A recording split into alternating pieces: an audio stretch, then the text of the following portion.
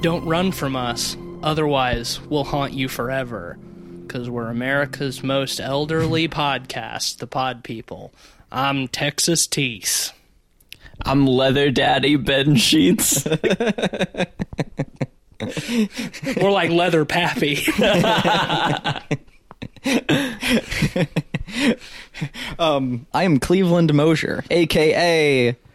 Wet Skin Mask Face. Really rolls off the tongue. I know, right? Catchy, right? Well, gang, Wet Flesh Mask Face. We just came off of, just minutes ago, finished watching. Moments. Just moments ago, we finished watching the new Texas Chainsaw Massacre. Didn't even have to drive back from the theater. Nope, it's on Netflix. Thank God we didn't have to pay money for this movie. Yeah, other than Netflix fees. Yeah, but at least there's other stuff on there. It's something. Other Netflix originals, oh boy. Well, this is the Texas Chainsaw Massacre, in true requel fashion, having the same name as the first film. It's a direct sequel to the original 1974 Texas Chainsaw Massacre. They're doing a Halloween 2018. In more ways than one, really. This was directed by a man named David Blue Garcia, and it stars some people in it. And it fucking was terrible. Yep. We knew this was going to be terrible. Yep. I think we've been cynical about this movie since it was first announced. Yep. I think we talked about it for the first time like 2 years ago on our predictions when it was just announced and there was like no information about it. Yeah. Had somewhat of a... Just a twinkle of the milkman's eye. It had somewhat of a turbulent production. Its original directors were two brothers whose names I don't remember. Just two brothers. Just two brothers. They quit due to creative differences. I see why. It seems like it was pretty unclear whether they quit or were fired, but creative differences was the reason. So they got this guy, David Blue Garcia, who has done some things. I think this is his feature film. I think this debut. is the first thing he's directed. He has produced some other things, and he's done a couple of short films. But yeah, this is his feature-length directorial debut. And boy, that one's a whiff. Yeah, I'll say it's steaming. Swing and a miss. Big old steaming. Rough time. Well, on last week's episode, we talked about at the end, like, maybe this would surprise us. Maybe it would turn out to be better than we expected. And I said that I would happily eat my words if that was the case. Nope. Sadly, going hungry over here tonight, not eating any words. Yeah, well, let's start by talking about kind of the rollout for this movie. Yeah. Because, like, we had some mixed feelings going in, but, a week or two before this came out, we saw that Colin Stetson did the soundtrack for this film. Very surprising. Colin Stetson famously did the soundtrack for Hereditary, has done a lot of great solo albums. Yeah, just his solo work is incredible. So that was a really promising aspect. Even that ended up being a letdown. Yeah, it's really underutilized. There's I also some wanted cool to mention industrial texturing. I'll give it that. But I think contextually though, it just doesn't work. They're not using Colin Stetson's forte. Yeah, I don't know why. I mean, assumedly he had creative control over the score for the most part. Like, you would think so. I don't know if he was just if this was just he was phoning this in or what. Like, the score is a lot of they're trying to sort of recapture that scraping Tobe Hooper metal sound of the Tobe Hooper the industrial original. stuff. Yeah. And I guess Colin Stetson as a sax guy, you could just do some really out of tune honking on a saxophone and then run that through some he did. That was Hereditary. Yeah. But it's just there's nothing memorable in terms of music to latch onto. It's literally just Colin Stetson's take on a generic horror soundtrack. Well, the problem is that OG Texas Chainsaw kind of set the foundation for that. It was one of the most notable and effective like industrial scores in music, like at the time and from then on after in horror. Like I mean, like Silent Hill has Texas Chainsaw score. to thank for that, and all the rest. Like down the line of like famous industrial scores, but it's sort of one of the earlier ones. And because of that, like if you try and do that now exclusively like that, like it's gonna come off as generic. Like, because I want to say, like, I think that there was some cool texturing in some of those sounds, well, and contextually, like you have those issues where it's like a 75-year-old Leatherface or whatever, like, and he's standing in like the field of sunflowers, and he's just like an old guy, and he's walking along, and you get this like industrial sound that's like an entire factory is like collapsing on you specifically. Like it's really epic and grand and horrifying in its scale, and it's just an old man walking through the fucking flowers. Like it just doesn't, it's the context. It doesn't match. Like, well, that's the thing. Like the original has a very subtle use of, I would even say invisible use of its score. Yes. Where it's not emphasized, but it adds to what's going on, where this is just very loud. It's front and center. Very loud. It's film. loud. It's loud, but boring. I mean, the shots are boring. Like it accompanies half the time too. Sorry. Yeah, you're not wrong there, but I mean, I don't feel like this is a score that I would like put on while I'm working on something, and you know, as like background either. Like it's just boring. It's just like some clanging on metal sounds, just really loud, you know.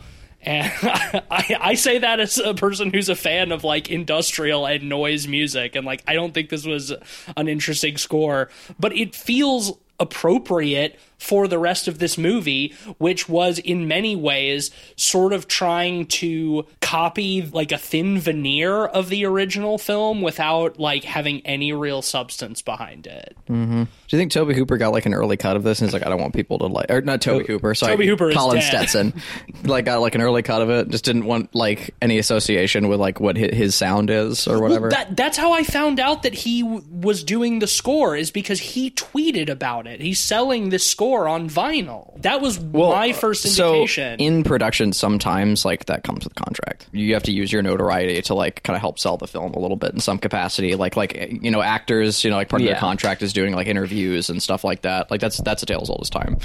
I'm willing to, you know, possibly look past that as well, frankly. I hope he made some money off of it, you know. Yeah. He's got plenty of other great work. So sure, I'm not super worried about it. It's not a condemnation of Colin Stetson. It's just surprising because when we found that out, like I even said, I was like, well, hey, even if the movie sucks shit, at least we know the music will be good, and that was not even the case. And it's like, you know, okay, you know, Colin, get your paycheck, bro. That's the totally fine. The other bit of marketing tie-in that I wanted to talk about is how they introduced Leatherface in Call of Duty Warzone, I think it was. Fuck, I forgot about that. like Emperor Palpatine in Fortnite kind of thing? Yeah. They premiered the trailer in Warzone or something like that. Jesus Christ. I don't play Warzone, so that was not on my radar at all. Why not? That's so on brand. I feel like Netflix has like some kind of collaboration with Call of Duty. Man, we knew this movie was going to be bad, but when I started getting really worried was within the past week or so. I saw like maybe 4 or 5 tweets from people that, you know, no idea who they are, being like, and they all were some form of like, a little movie that I worked on is coming out this weekend, and, you know, it might not be everybody. Some people probably aren't gonna like it, but if you just turn your brain off and think about how the times have changed, then, you know, maybe you'll get a little something out of it. And they were talking about this movie. I saw like 4 or 5 of those tweets, and I'm like, uh-oh. People tweeting about a movie they worked on being like, some people probably aren't gonna like this. I was like, shit.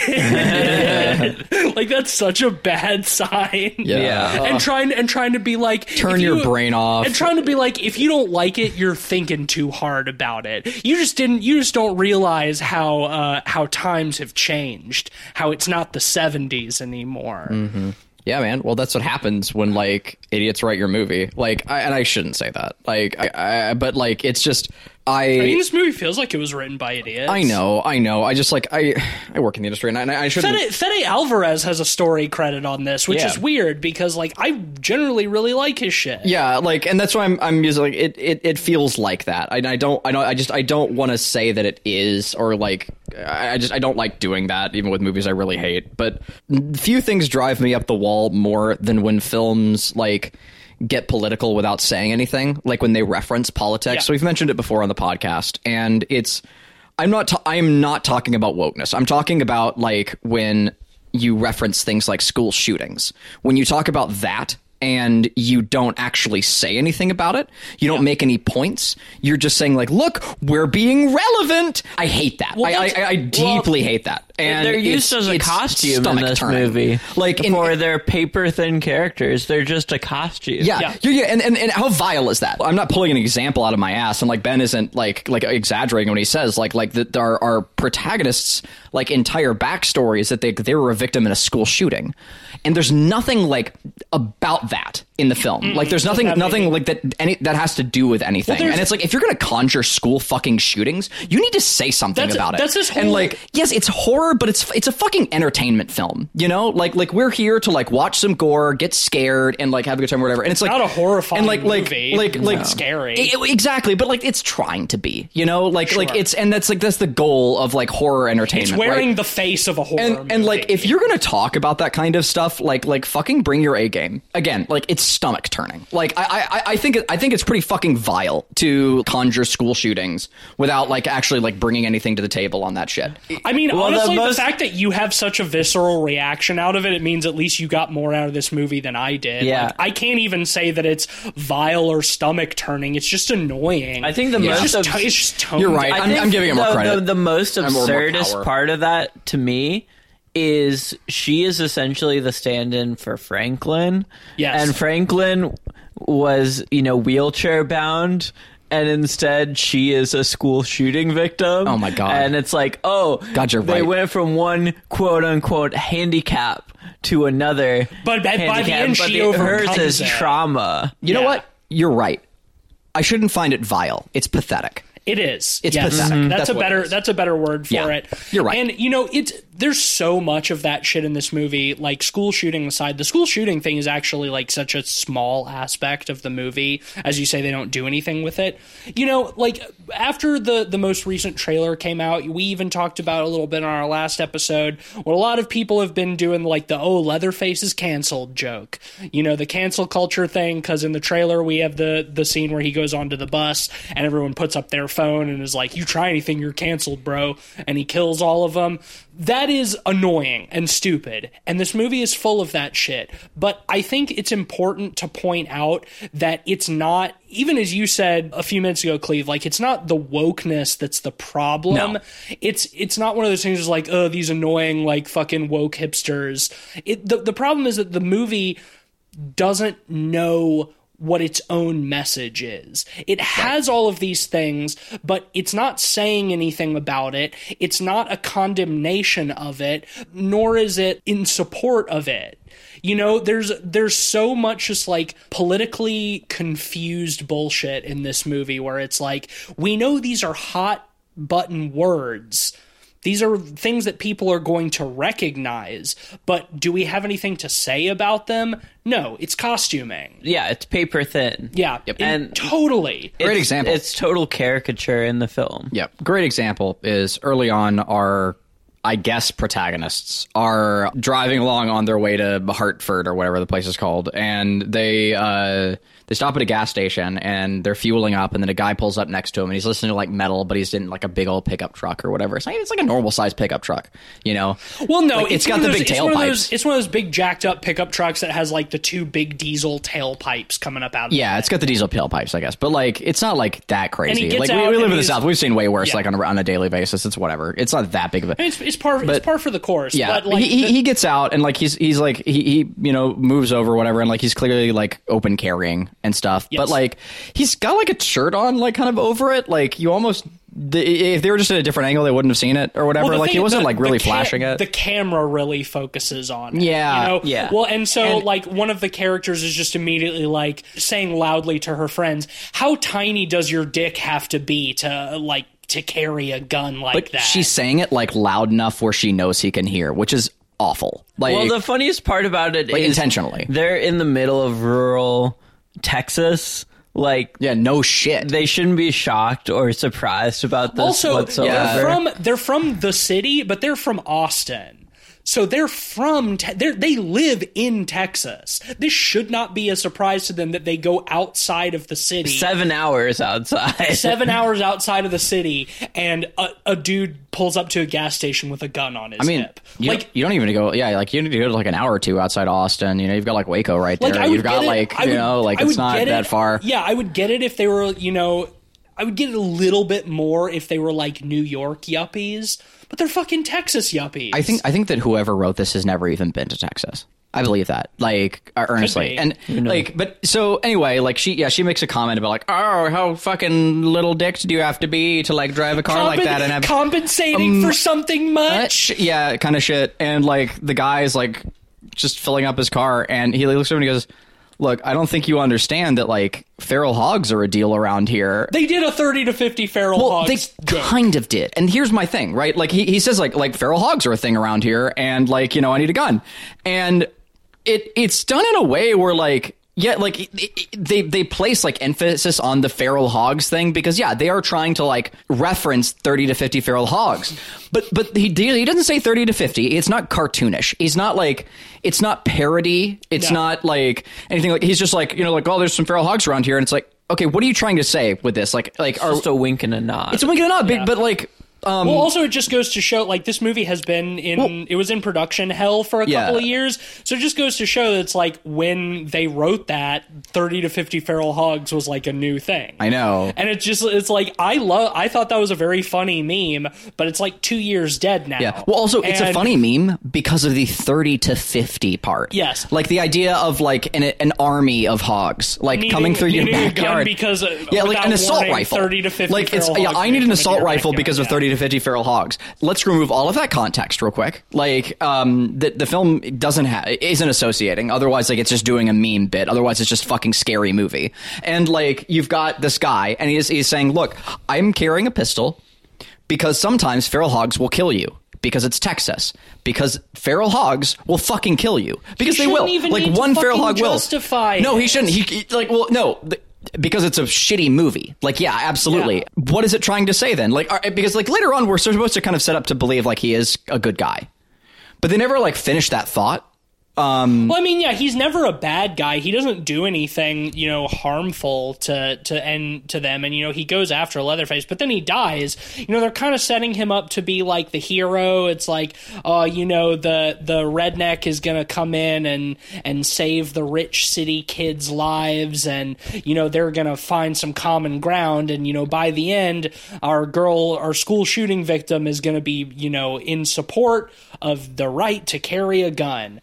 And, that kind of happens, but they killed this dude off not super long into the movie. So I think, and then to cut forward a little bit, just so we can finish out this theme, they meet Mama, like in the town or whatever, and she's Alice Krieg. I just wish that she could land like a good character arc in a good movie at some point soon. That'd be cool. There's like Hansel and Gretel was all right, but I mean, she was one of the better parts of that movie. Oh, easily, yeah. By miles. She's the better part in a lot of things. She's too good for this movie. She's too good for a lot of the movies she's in. That's my point. Like, absolutely. Anyway, her character has a Confederate flag outside of her house or whatever, and she was just like, "Oh, well, sorry, I didn't really think about it that way. It was like my grandpa's or whatever."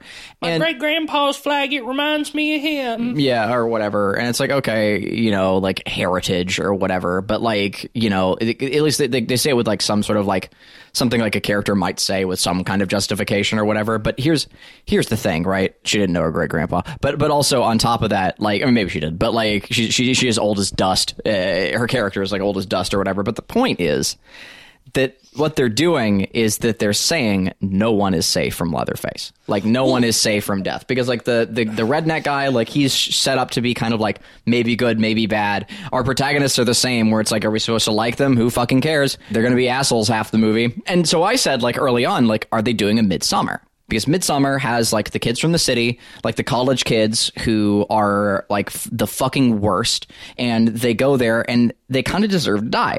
They don't actually, but my movie logic, they do. They don't understand the culture. They don't understand the culture. But, like, our main character still does in Midsommar. Like, and so, like, we still get, like, the world through the lens of the protagonist, and we know who to side with. And, like, and the conflict there is nuanced and deep. Well, the thing about this movie is that it's so lazy that though it sets up, like, the two opposing sides, like the obnoxious, like, woke city liberals, and then, like, the redneck country people with, you know, their Confederate flag and shit.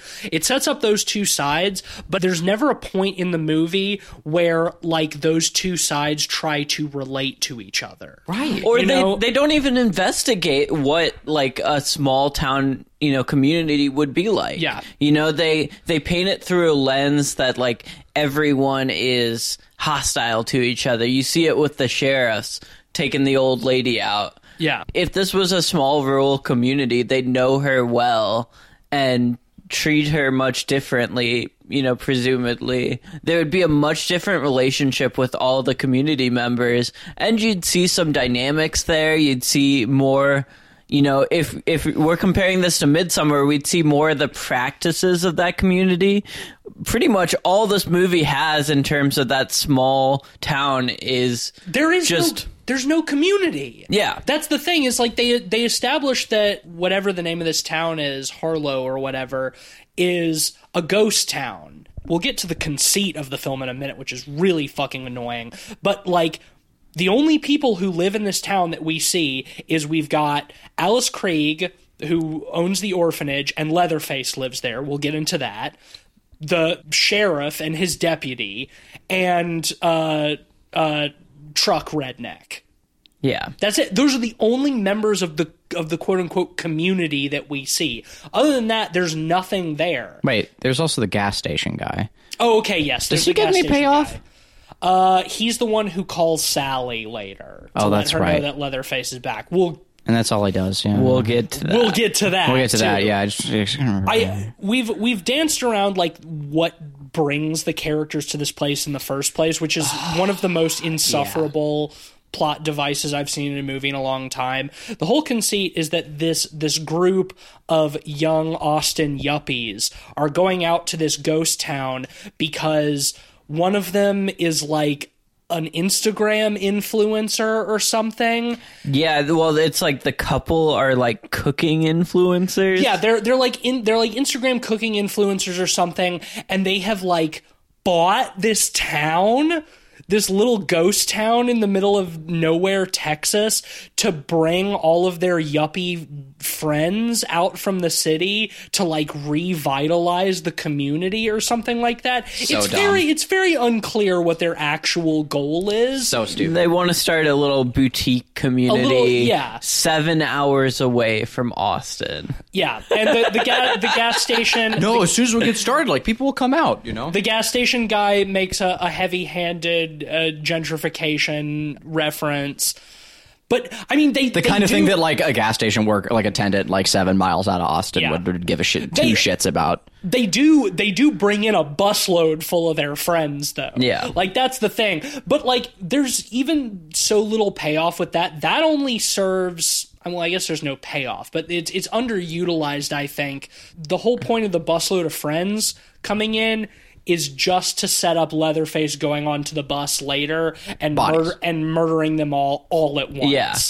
It would have been funnier if they had, like, scattered throughout the town, and the film was like Leatherface, like, going through this little abandoned Texas town, like, finding these people who are bad at hiding and, like, pulling them out and, like, gutting them and shit. Yeah. But instead they're like, I don't know, fuck it, we'll just kill them all at once. Can you imagine, like, shooting on that bus too? That's probably days of shooting. Yeah, probably. I mean, like, the thing is with the whole conceit, it's such a broad and heavy-handed, like, caricature of, like, Gen Z, quote unquote, and influencer culture and all the shit, and it's like it has nothing to really say about any of that stuff. It uses it again as an outfit and a backdrop. Well, and it feels like it's loosely trying to mock these people, but they end up being like the heroes. Again, it's confused. It doesn't know what it's trying to say or do. It's like they're not doing Midsommar. Our heroes end up being the school shooter girl and her older sister, who is one of the most insufferable characters in the film.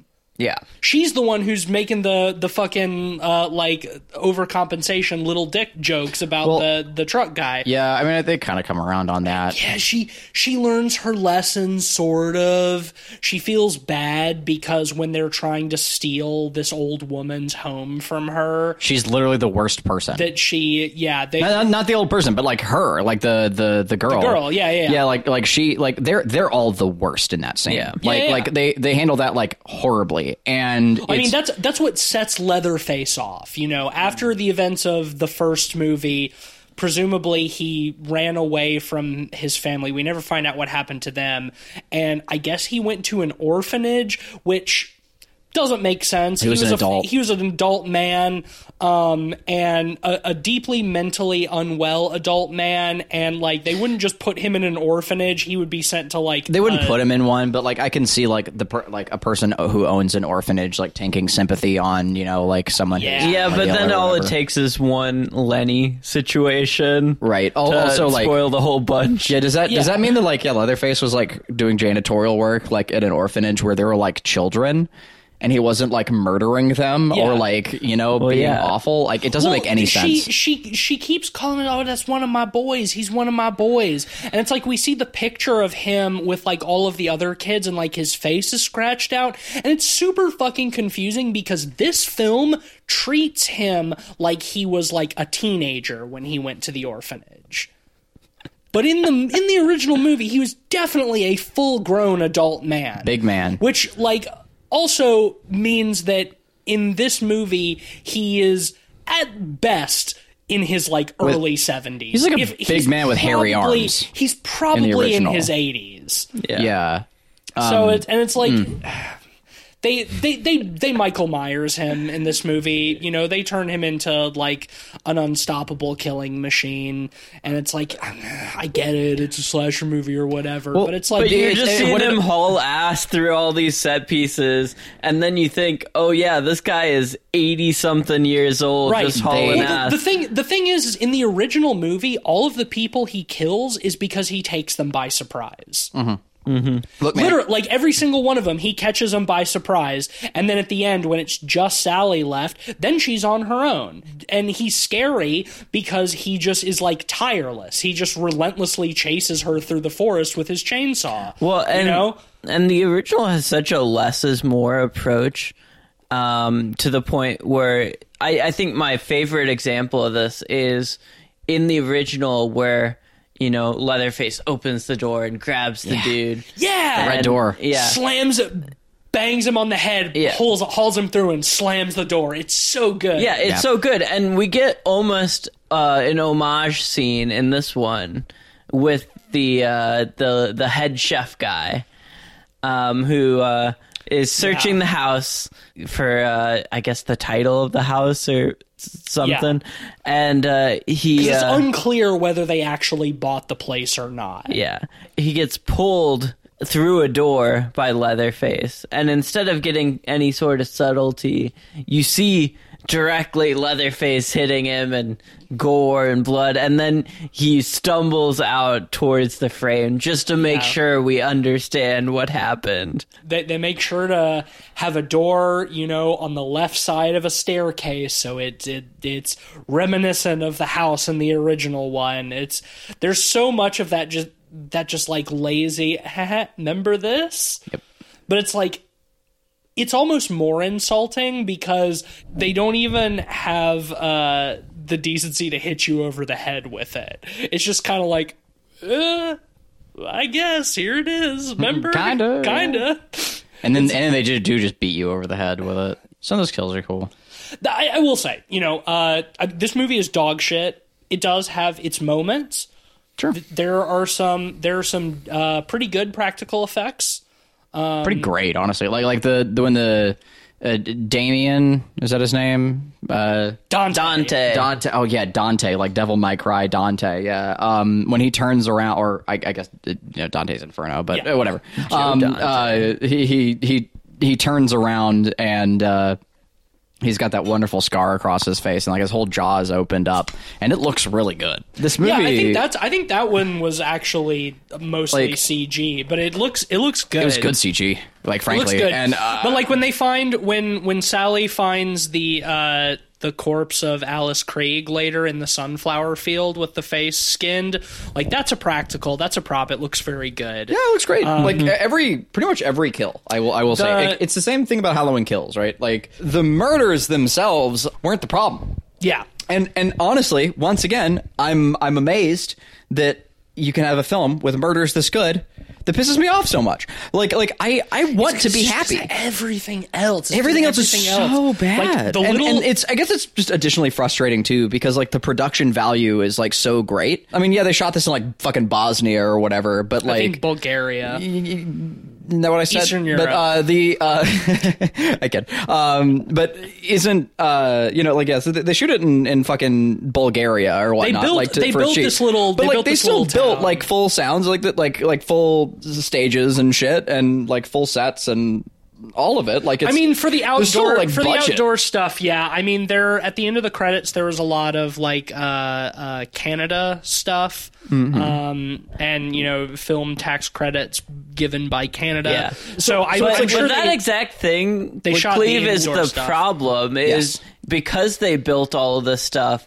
It's so clean. Yeah. It doesn't feel grimy and lived in. Yep. Yeah. And that's the ultimate problem. Like, even in the areas like the house, it looks artificially dirtied. Yep. Yeah, like even when the street, even when the girl's crawling, town, right? even when the girl's crawling around in the crawl space under the floor, when Leatherface is like chasing her and trying to cut up the floor, it's like the crawl space is.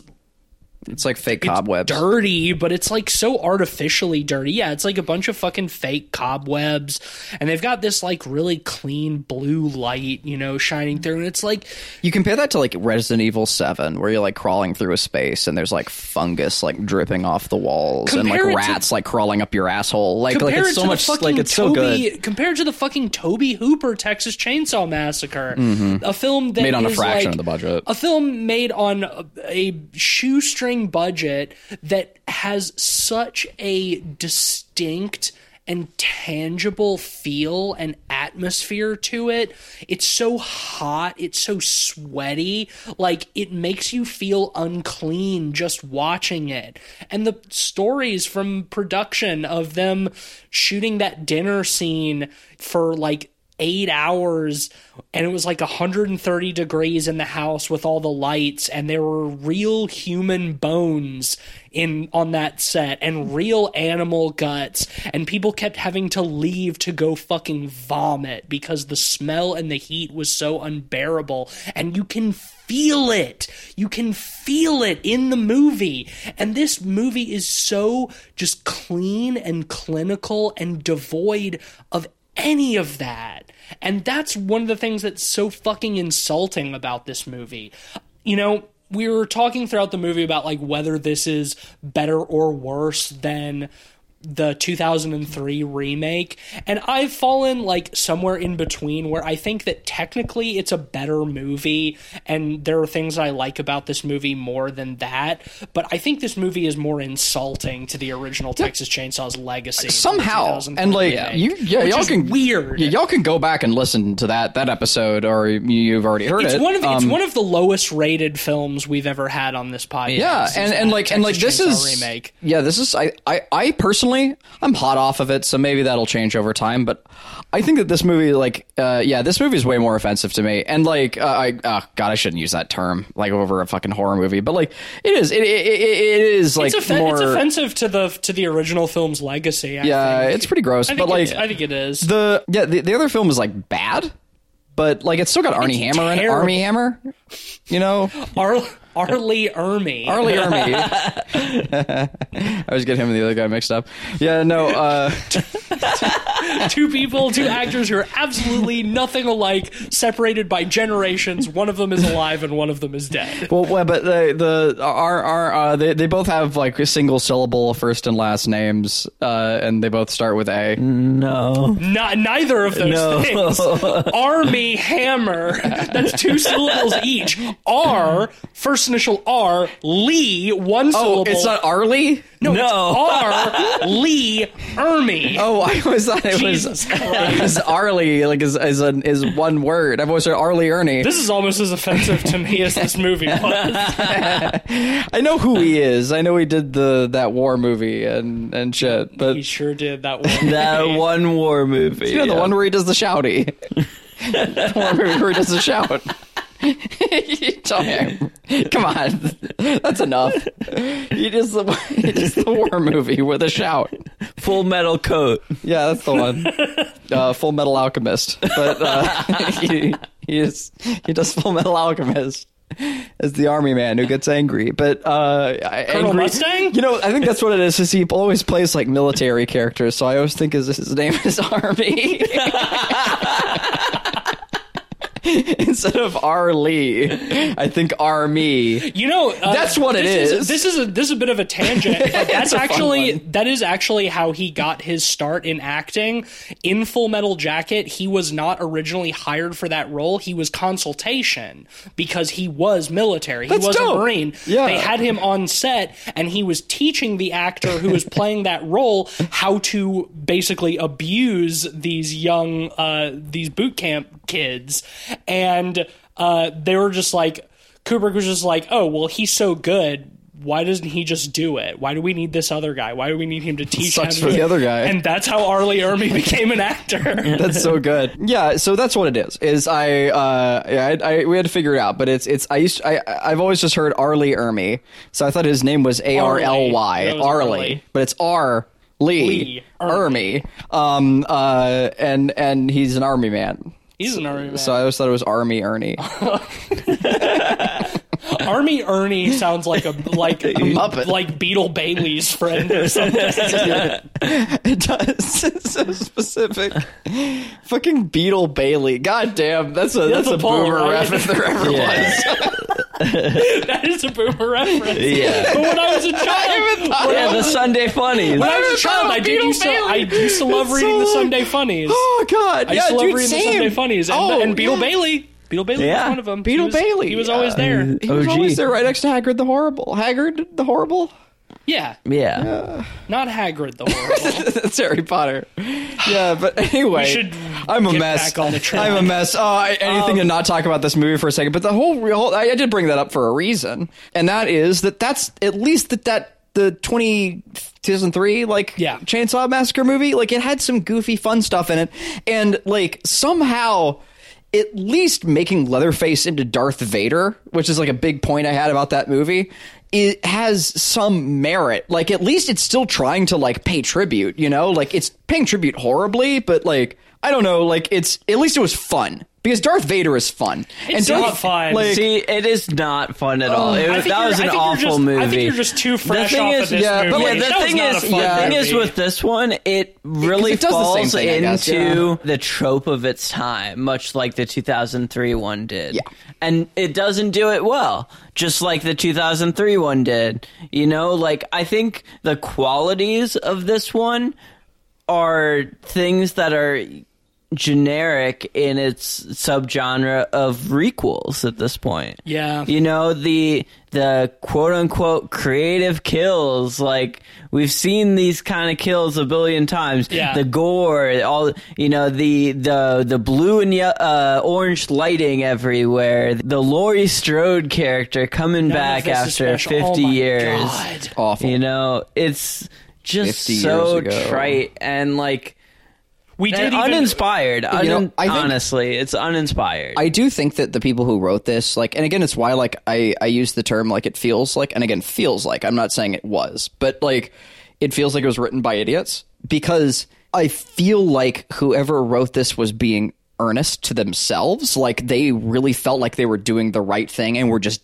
deeply, deeply misguided. Like, they felt like, yeah, we're going to represent, like, victims of Columbine. We're going to represent, like, Leatherface, and we're going to go back to, like, the roots of it, and, like, people are going to care, and we're going to care, and just missed all of the points. That's my belief. I don't know. It's probably a mix of both, and then you just got marketing bullshit. Well, yeah, I think on top of that, I think it's just being overbaked in development hell. Yeah. Like, I think one thing I remember hearing about is the Franklin stand-in girl, the one who was in the school shooting. She was originally also supposed to be in a wheelchair.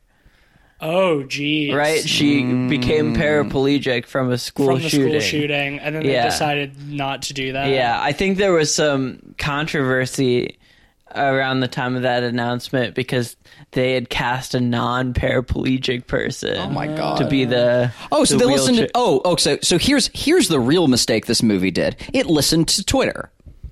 That's the real mistake. Let's talk about the Laurie Strode stand-in for a little bit, because her inclusion in this was particularly baffling to me. Because, at the very beginning of the film, we get kind of an intro sort of recap of what happened of sorts. They're playing this Texas Chainsaw Massacre documentary on the TV in the gas station. Yeah. They're retelling the story of how she was the only survivor, and for 50 years she's been searching for Leatherface. Yeah. After she got away, she became a Texas Ranger, so she could try to hunt him down. And for 50 years, she's been hunting Leatherface. With no leads, even though... Like, Jesus Christ. Even though she knew the family was around the area as well. Yeah, she could identify the father who owned the gas station. She could identify the brother, like, she knows where they live. And that's another thing, is like, this movie makes no effort to be like, what happened to the rest of the family? How did Leatherface end up at this orphanage as a 30-year-old man? Also, it just... Well, she moves and lives like 10 minutes away from this ghost town, right? And over the course of, presumably like 50 years, she had never any inkling of an idea that Leatherface was so close to her. Right. Yeah. Doesn't make any sense. And, it just, like, I know that the legacy of this movie, of the original movie is... or the franchise, rather, is Leatherface as this figure. But in the original movie, yes, he's the one who chases her around with a chainsaw, but it's very obvious that he is like a barely functional, mentally ill adult who is being abused by his family, who is deeply, deeply unwell and is basically acting as muscle for his psychopathic cannibal family. It's almost tragic. It is. Yeah. He is a... In the original movie, he is a kind of pitiable character. He's monstrous, he's scary, but you see the way he behaves and the way the father, like, character, like, hits him and yells at him. Well, also, he dresses, like, as the mother at the dinner table. Like, there's also, like, really strong implications of sexual abuse as well. Exactly. And it's like the franchise has just locked onto him as, like, this big, scary villain who wears a human He's face. iconic. Right. And I mean he is. Technically he is he is iconic, but especially for a movie like this that is a true quote unquote requel, that is in the Halloween 2018 fashion saying fuck the canon of the rest of the franchise. This is a direct sequel to the original film and nothing else. And to still in this movie completely miss the point of who and what Leatherface is and just instead treat him as a big lumbering unstoppable brutish killer. Well, there's such a missed opportunity there, right? Like, you have a few residents of this otherwise ghost town. You could literally do the same thing as the original, where, like, the original, you have the small town where they were, killing people and, butchering them for meat. Yeah. And selling it to the rest of the town, essentially. Like, yeah, you could go that route of having the town be evil, or you could have the town be such a close-knit, supportive community that they know about Leatherface's past, but they've kept him stable and they've been protecting him for all of these years, and so that's why he hasn't been killing, because they recognize that like he was just lashing out from the abuse. And then you could have something in this movie where like, he still gets killing the same way. Alice Krige dies, his surrogate mother figure dies, so he snaps, starts killing again. But if there was more of a sense of community in the town, then you could have other people in town like trying to stop him, trying to talk to him, trying to persuade him like, hey, this isn't who you are. You haven't done this in 50 years. You're more well-adjusted. You don't need to do this. Oh, that would have been dope. There's so many opportunities for them to do something interesting with the idea of Leatherface as presented by the Tobe Hooper Texas Chainsaw Massacre, but instead it's like, no, it's 2022, we need another Texas Chainsaw Massacre. There's been fucking 10 of these other fucking movies where Leatherface requels are popular, where Leatherface has just been a big scary killer, so that's all he is in this movie. That's what he needs to be, so that's all he is. There's no nuance whatsoever. And it's just it's frustrating. I don't know if like the new Scream movie like coined that term, but like that's the first time I heard a requel. But I'm really glad they did, because like that it's a very useful term. I've always just been calling it soft reboots. Yeah, but like, requel is a requel. Yeah. Like I know it's even like said it kind of like as a joke, like in Scream, but it is really handy. It's a good term. And also like thank God Scream came out like right before this too. Like incredible. Well, man, and like seeing this movie so hot on the heels of both Scream 5, but also Halloween Kills, which like the parallels between this and Halloween Kills are like these movies are like in lockstep in a lot of ways. This movie is worse though. I think this movie is like trying to be in lockstep and is like tripping over itself.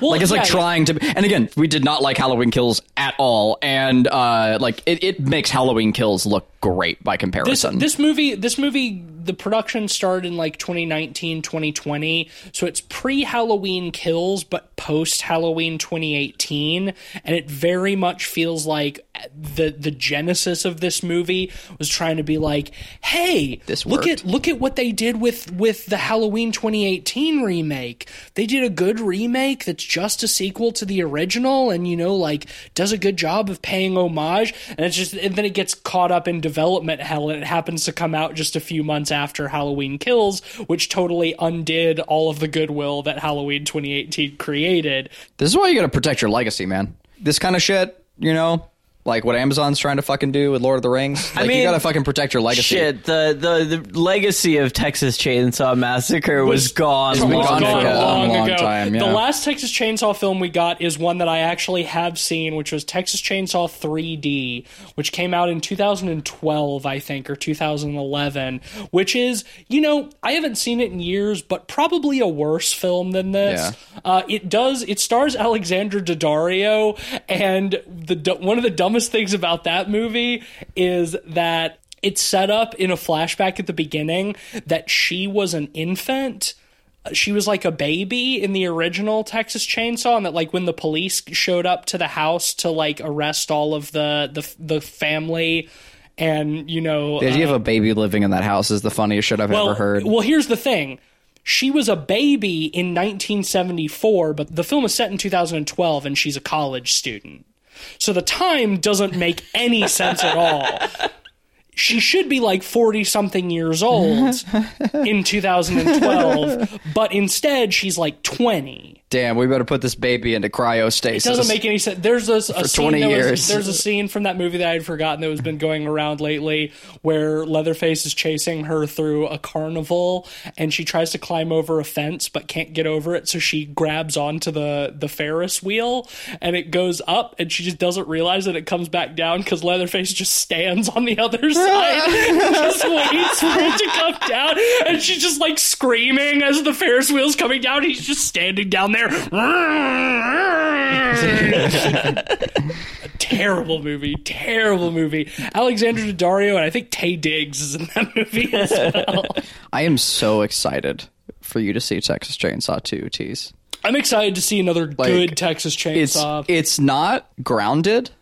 No, that's fine. I don't need grounded. I just want good. Right, but it's such a fun fucking movie. Yeah. And like they do the smart thing of not just doing same but different. Yeah. They go in a completely different they go hard different, and it's fun, and like it allows like the legacy to be maintained, and really honestly surprised me because like why not just do, if you're gonna like, fine, do the soft reboot thing, do the requel, but like you could do like Texas Chainsaw 3, you know, you can just have it be like a continuation of the first two. That's fine. Honestly, I just wish this movie was campier and a little more self-aware. Is it Bill Paxton in 2? Bill Moseley. Bill Moseley, right. Yeah. Sorry, both character actors. But like Bill Moseley, like bringing him back. You know, like he was fun. Yeah. They almost did. There was a movie that like died in production hell that was supposed to, it was called An American Massacre or something like that. Like that it was never made. But he was trying to get it done. He just ended up doing House of a Thousand Corpses and Devil's Rejects with Rob Zombie instead. Like I said, I just wish this movie was campier and more excessive. You know, I look at something like Piranha, where there's such a sense of fun to it, where you get very excessive sequences, much like the bus sequence we have, which we should talk about further. But it's very tongue-in-cheek and campy, and there's a sense of fun permeating it, where this is very self-serious. It's dreary. Yeah, and dreary and sanctimonious. I think the school shooting stuff is a great example of that. It's sanctimonious, but it's unclear what it's sanctimonious about. Yeah, it's just aimless, referential. It's totally aimless. It's like got this sense of like self-seriousness and superiority to it. Yeah. But it's not, it's like, what's your message? What are you trying to say? Yeah, honestly, they should have like taken cues from like the town in Cabin Fever, right? Yeah, like just give the characters some quirk. Pancakes. Yeah, I mean, at least that's something. At least like I can like react to that. At least I like have thoughts on it. That's the thing. Like I would be much more forgiving of a bad Texas Chainsaw if they were trying to just be fun with it. Yeah. But it's like all of these movies, they always try to be so serious and scary, and it's just like they just miss the point. Well, again, too, and it's just like the fucking industrial, you know, the whole time. So like every time like Leatherface like fucking scratches his butt, like it does like a, you know, again, and it's not, you're undercutting like the actual impactful moments. Like you need to have quiet, you need to pace yourself, you need to like let things calm down a little bit and then scare people back up, wake them, you know, like with a horror moment. Again, like going back to like the incredible, like the Red Door in the original, like it's quiet for a long time as he's looking around the house, and you hear all the creaks and cracks, and then suddenly just like Leatherface just lets out a pig noise and whacks him over the head and slams the door, and then it's quiet again. Yeah, and you need that. You need that silence. Like when the other girl like stumbles and falls into the bone room in the original one. It's just like, there's so many of these instances of just like the silence being shattered by something like really grotesque, and then just like the violence is so quick, so short, and then it's over. I think in our original review, I called it ambient horror. And that's really what it is. It's, you know, very environmental horror, and it's less about the actual violence and more about like the oppressive heat and nature of the location. Well, yeah, I mean it's real violence. It's not extended, it's not exaggerated. It's sudden and unexpected and horrifying, and then it's over. And just like that. You know, and that's what makes it feel real. That's what makes it feel authentic. That's how violence happens in real life. Yeah. You know, you don't get the build up to it. You don't see that. You don't know, ooh, somebody's about to die. It's just like all of a sudden it happens. All of a sudden you're driving along and all of a sudden you're T-boned by an 18-wheeler. And here's the thing too, like this is like like we're millennials, like going back and watching that movie and saying that, you know, like, oh, yeah. we have been so primed by jump scares throughout our youth, and it's well, that's a film with a fucking enduring legacy that's timeless. Yeah, but like the fact that no one can still imitate it. That's the thing, is like it still scares you because like it's so well done, you know, like, and it understands how to do that, and it doesn't have like fucking bullshit violins building up to that sequence or whatever else. Oh, it's such a film of the 70s too. Like, honestly, the 70s is my favorite decade for horror because they just did horror differently, and the fact that the original Texas Chainsaw is still so good to this day, 50 years later. This movie is already dated. It's all like the 30 to 50 feral hogs joke is already a dead meme because they shot this and then sat on it for 2 fucking years before they could release it. Like, that's already a dead meme, and the movie came out today. Yep. It's really fucking frustrating. I will say, I would like to talk about a couple of the things that I liked about this movie. A couple of the very small things that I liked about this movie. We've talked about the kills. Pretty much all of the kills are good. Yeah. Redneck dude gets his head smashed in with a hammer, and they built a fake head and smashed it. Looks very good. Look great. I actually like the Leatherface design in this movie. I like how Leatherface looks aesthetically in this movie. I don't like the way his character is handled. wet flesh mask? You should elaborate on that. Oh yeah, I shouldn't I? Yeah, so this is one of the first like really like kind of stupid moments to me is Mama has like a heart attack. They're in the sheriff mobile and they're trying to get her to the hospital. She dies in the back. Leatherface doesn't take well to that, and he kills the cop in the back of the car in a really cool way. He just snaps his arm in half again, like with like superhuman strength, and like and then stabs him in the throat with his arm with his bones. own bones. Yeah, like the radius and ulna, just like into his fucking like throat, like fucking dope. It makes no goddamn sense, but who cares, right? Like I'm happy to put that shit. Yeah, I'm happy to put aside the fact that this man is 78. Like that, I don't care. Go for it. Who cares? But like anyway, he does that. That's dope. And the car stops or whatever, and he takes the sheriff guy out.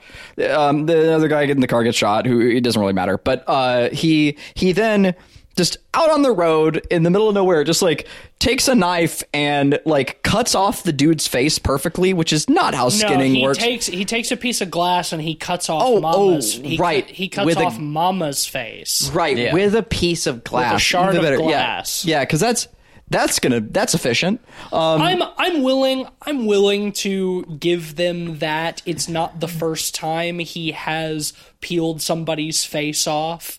It's a little clean, but it's clean. Also, like it's a movie. Like, who cares if like car glass doesn't actually break like that or whatever? Like, it's no one cares. But the thing that's just weird about it to me is like his name is Leatherface.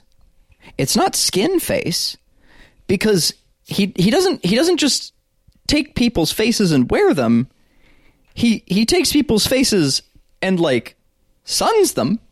He knows how to tan hide. Like, that's a whole point. They're leathery faces because it's human skin when it's been tanned.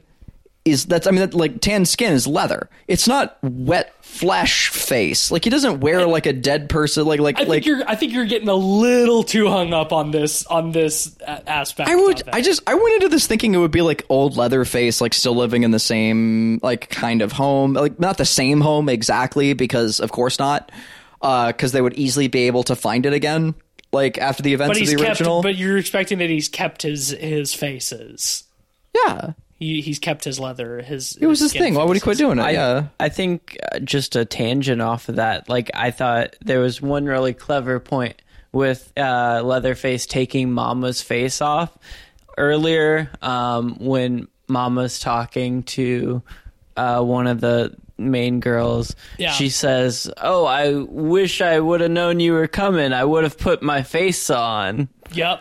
And then he puts her face on. Yeah. And like I kind of get it, like in the original, he's like at the dinner table, he's wearing a woman's face with makeup on, like she's his surrogate mother, she dies, he must become mother, so he has to cut her face off. And I mean, much like the original movie, this film takes place in the span of one day and one night.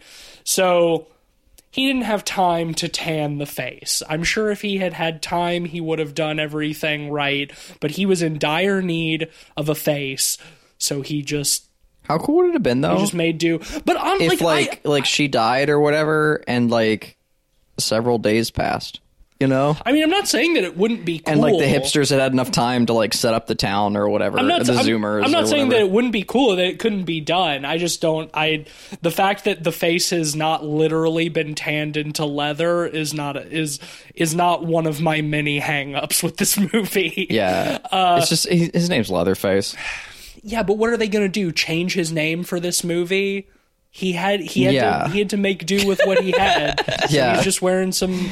Call him Flesh Face. He's just wearing a bitch's face. But I think the mask looks pretty good. I like it. He looks kind of like a sad clown. He does look like a sad clown. And I like that. He looks like the clown in Dead by Daylight.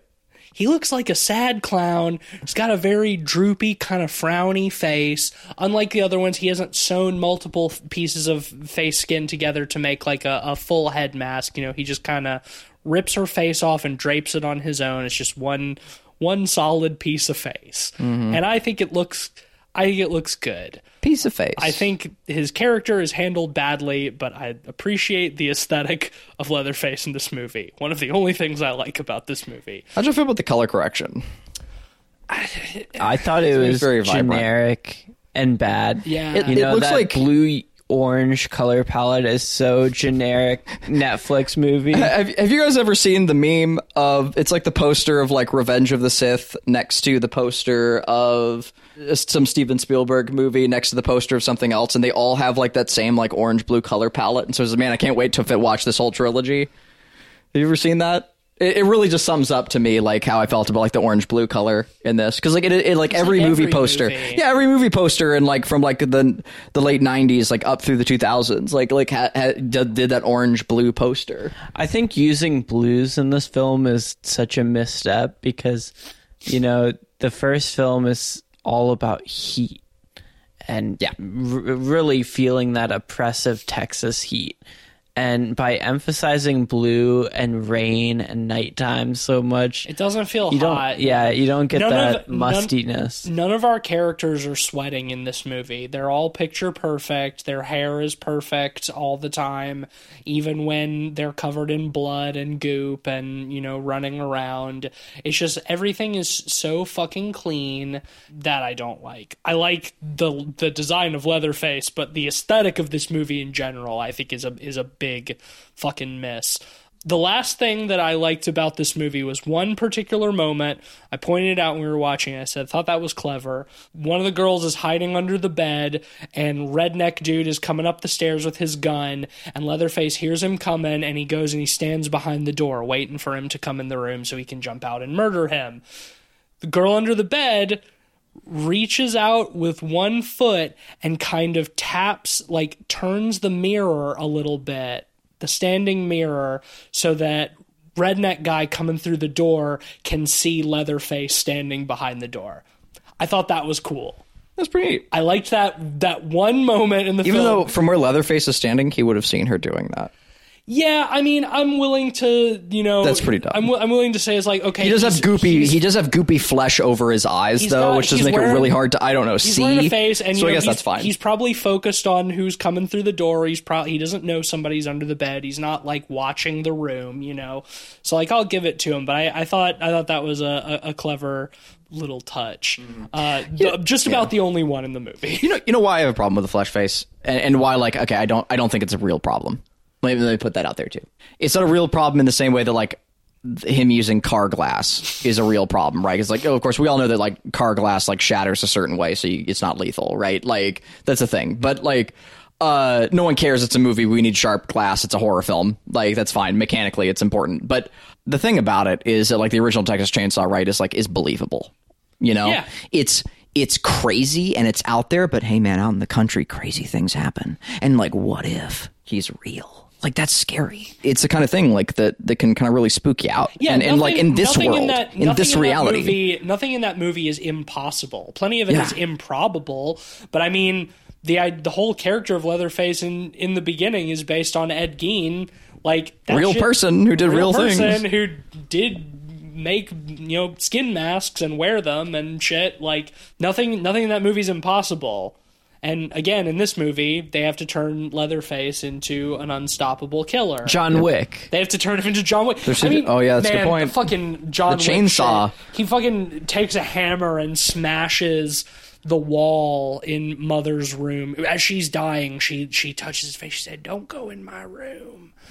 Because that's where she has walled up his chainsaw for some reason. Chainsaws are relatively common, tools. Yeah, it wouldn't be hard to get a hold of a chainsaw. Why would she keep it? Why would she presumably? Why would she just get rid of it? Why would she presumably cut a hole in the wall, put the chainsaw inside, and then seal the wall back up? See, there's no thought to that, right? No. And again, this is exactly why that person who worked on production said, like, turn your brain off, right? He pulls it, if you want to have a good time, just don't think about literally anything. Just be an idiot. He pulls it. Like, he pulls it out of the wall. Just be an idiot and have a good time. He pulls it out of the wall after 50 years. And it starts right up.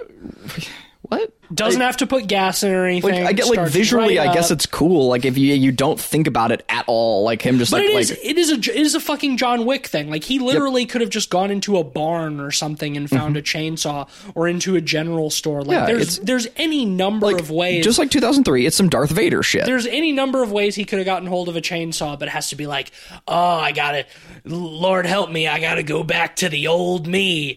John Wick fucking taking a jackhammer and digging up his guns from his garage floor, because Baba Yaga's back, baby. It's just so fucking stupid. It's so much of this movie is just like member berries and then like bad setup for okay payoff. Like so many things set up for a payoff that's like, okay, that's cool, but it doesn't make any sense. Like one of the women on the bus, when Leatherface is killing everybody, she manages to get past him and could just run out of the bus, but she decides to stop and open one of the windows to try to go out the window, and so Leatherface saws her in half. Is it a cool visual, her getting sawed in half? Sure it is. Does it make any sense why she would have stopped running for the door of the bus and taken the time to open a window to crawl out it? No, it doesn't. And like the bad setup makes the payoff unsatisfying. Yeah, it doesn't feel earned at all. No, like there's nothing like it's a really cool payoff to something that wasn't set up. It's a great punchline to no joke, and it's like I'm sorry, but like foreplay is important. Like you can't be like, hey, why didn't you come? I don't know. Like you didn't, like there wasn't any foreplay. Like we gotta, like you can't just like surprise me. You gotta, there's a dance. There's rhythm. Like again, so look at Piranha. Like you set up this obnoxious spring break culture of all these frat bros and stuff and partiers. And then when there's chaos on the beach and you kill them all, at least there's, caricatures there. I don't think we get any real development or even caricature of any of these people on the bus. Nope. They're just objects to be killed. The one moment of caricature is the try anything and you're canceled, bro. Yeah. That's the one moment of caricature, but that's not a character who we've been introduced to previously. That's his one line. It's not enough. He is saying a single line to represent the entire bus full of people, and then they're all getting killed, and why do I give a shit? Yeah, if they would have had more, honestly, scratch the cancel culture stuff, like scratch the you're canceled bro part of it, have more of the obnoxious out-of-towner stuff. Yeah. And it would have been more justified and Are you more telling fun. me this town doesn't have a boutique bakery? I can't get Wi-Fi here. Where am I supposed to get my bran muffins? I cannot believe this, but you know what we're recommending, right? We're asking that this movie was more like Halloween Kills. Because Halloween Kills gets that right. And again, hated that movie. I think I gave it a 2. But I don't think so. No. Here's the thing, right? Like the sequences with like the couple where he gets killed with a drone and like all that stuff, like it sets them up a little bit first so that you're at least like somewhat familiar with those characters like before like Myers kills them. Yeah, but as we talked about in that episode, those are few and far between. Like it's not Halloween Kills is not a great example of that. Halloween Kills isn't a great example because it's still a blank mob. Like towards the end of that bit, but like, helmed by these these characters who were literally children in the first movie. Ass characters, man. We mentioned the return of Sally. We haven't talked about like what she actually does in the movie at all, which is basically nothing. Yeah. It's not Marilyn Burns. They didn't get, it's not literally a Halloween Kills where they got the original actress back, but she comes in. They tried to pull it off though. Like if you don't know your shit, then you would think that they brought her back. Similar haircut. Yeah. She comes in wearing a cowboy hat with a shotgun. She walks into the house. She points the gun at Leatherface. It's like, do you remember me?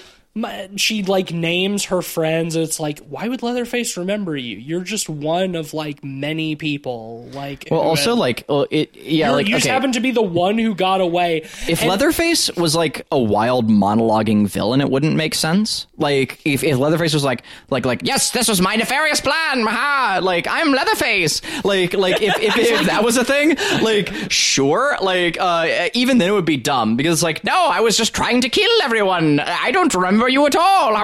But instead, he's a mentally disabled elderly man who has never spoken.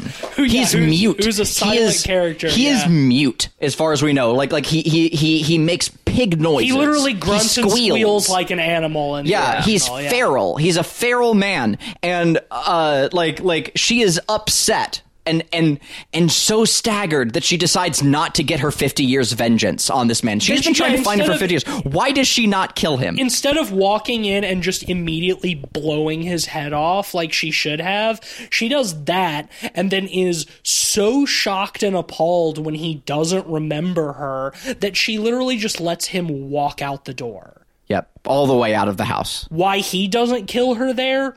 I don't know. He goes to her car where the two girls are waiting and tries to kill them.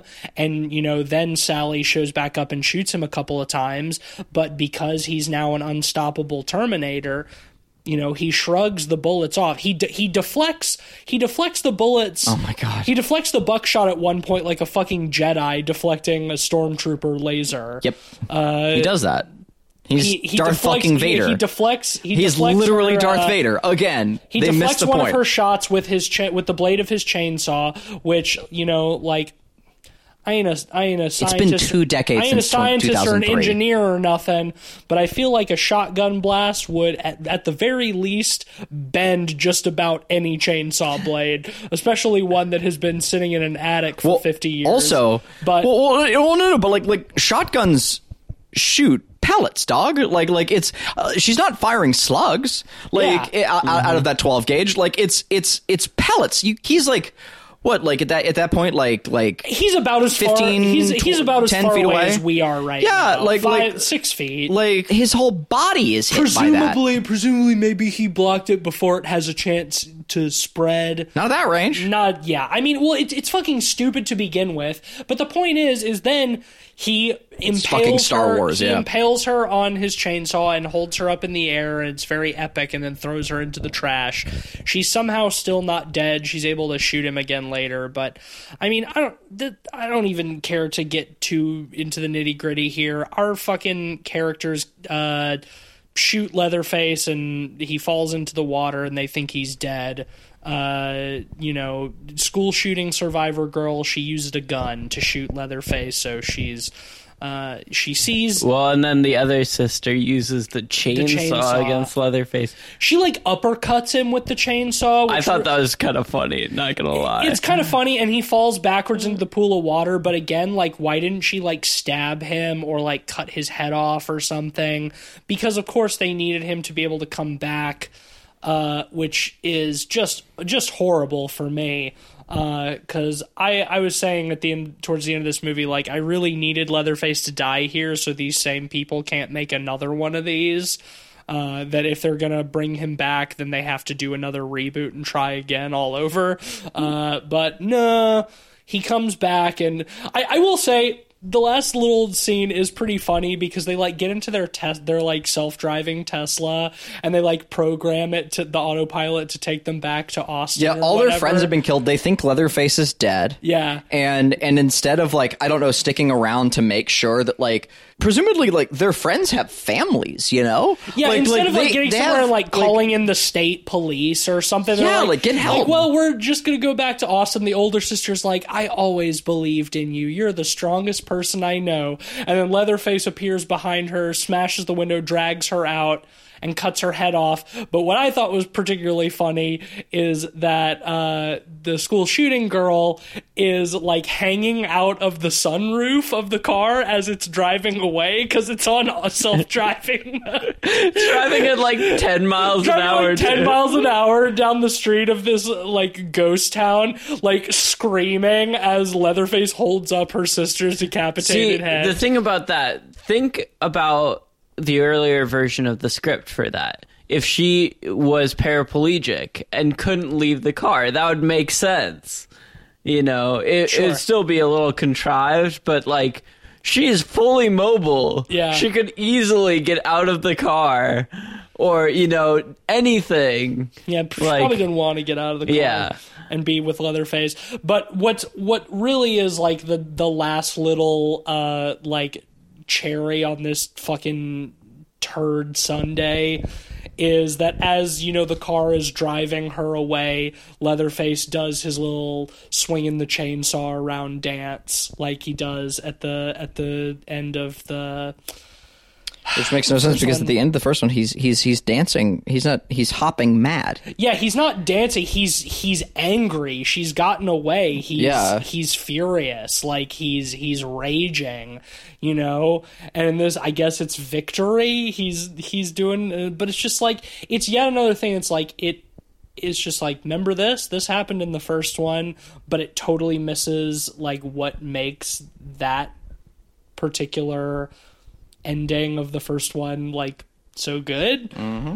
And and then it's over. And it's over. Much like this podcast should be soon. Do y'all want to rate this? Yes. Do y'all have anything else? No, I want to forget this movie. 1 star out of 5. I'm gonna do something that many people should have done long ago. Leatherface, you canceled. Half star. Oh my god! I will say, just to bookend our discussion, Texas Chainsaw Massacre has such a wide-ranging legacy, and the nice part of that is there's plenty of movies that have been inspired by Texas Chainsaw Massacre that are much better than this movie. Go watch Honeydew. The new Ty West X movie that's coming out soon. It looks like a good version of Texas Chainsaw Massacre. Maybe watch one of the several dozen good spin-off inspired movies instead of this. Flaming turd. Or just go watch the original. Never gets old. Or watch the sequel, which I'm sure we'll be doing at some point very, very soon. I think it would be hard for me to give this movie less than a 2, considering like it's a horror movie, it's a slasher film, and all the kills are good. But the fucking Columbine bit just really rubbed me the wrong fucking way. And also hearing that like apparently the character was originally a paraplegic, and like that they got like backlash for like not having representation, and instead of like getting someone who actually was paraplegic or whatever, like they were like just bullied into just not having like a paraplegic person at all in the film. And it's like, cool, so now there's like no like quote representation or whatever of that at all. Fuck everything about that. That's really fucking stupid. Not that I really have a dog in that race, but fuck it. 1.5. Yeah, I feel like I'm being generous, but yeah, 1.5. At least some of the kills were neat. Fuck this movie. It is definitely worse than Halloween Kills. Yeah, for sure. Definitely worse than Halloween Kills, and I do think because it doesn't have Army Man in it, It's not as good as 2003 either. And at least 2003 doesn't have like this modern like bullshit of like referential politics without actually saying anything. At least that is just genuinely dumb, and it does dumb like Darth Vader-y things with it. But this thing does too, but it's worse. And like, yeah, I would rather have like shitty Darth Vader fucking Leatherface than this movie. I think you rated this one higher than the 2003. Did I? I think so. And Halloween Kills, I think. 1 star. You convinced me. 1 star. Fuck this movie. Whatever. Yeah, I mean, I think that they just numbers. It's all abstract. If we're it's all relative. It's a gauge. Like rating is an estimation. It can change just how, like what I had for fucking dinner that evening. Like anyone who takes ratings that seriously, like whatever. I mean, I personally do still think the 2003 one is a worse film, but like, man, this close. one. This was fucking terrible. Between the three of us, it has received an average of 0.8 out of 5. Wow. I think we can all comfortably say that if you have any affection for the original Texas Chainsaw Massacre, you can give this one a big old fucking pass. Yeah, don't waste your time. Next week, we've got another new movie. Another movie where we're surely going to get into some political discussion because we're going to be watching Shut In, the Daily Wire Ben Shapiro produced horror film starring actual right-wing madman Vincent Gallo. Returning after a 15, 20-year hiatus. We will talk, I'm sure, at length about Vincent in the next episode.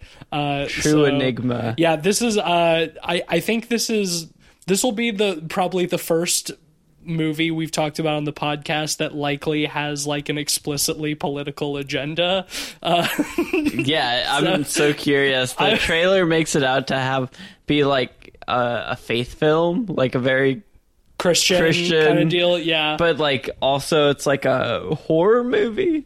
I feel like that combo you don't see very often, so I'm curious. It's gonna be interesting. It's gonna be that. Well, we did rate this one. We did predict this one. Yeah, shit. We predicted Texas Chainsaw Massacre. So for Rotten Tomatoes, I predicted it would have a 6. Tease, you predicted a 23, and Cleve, you predicted a 78. It came out today. Do we even have Rotten Tomatoes? We do. Yet? I wish it was a 78. Right now, it's sitting at a 32. Okay. I wish the movie was good enough to merit a 78. I don't wish that this movie got a 78. I would never wish that. I'll take it. I feel like I win that one by sheer luck of we're talking about it on the day it comes out. Yeah. I think that rating is going to go down in the coming days. We'll revisit that next week. But I'll take my victory. Yeah. We'll revisit it next week if it changes too drastically. And what were our so collective average rating. I predicted it would get a 1 out of 5. TC predicted 1.8. Oh. And Cleve, you predicted 4 out of 5. Oh. Well, I certainly didn't get it. Ben, you're very close. Yep.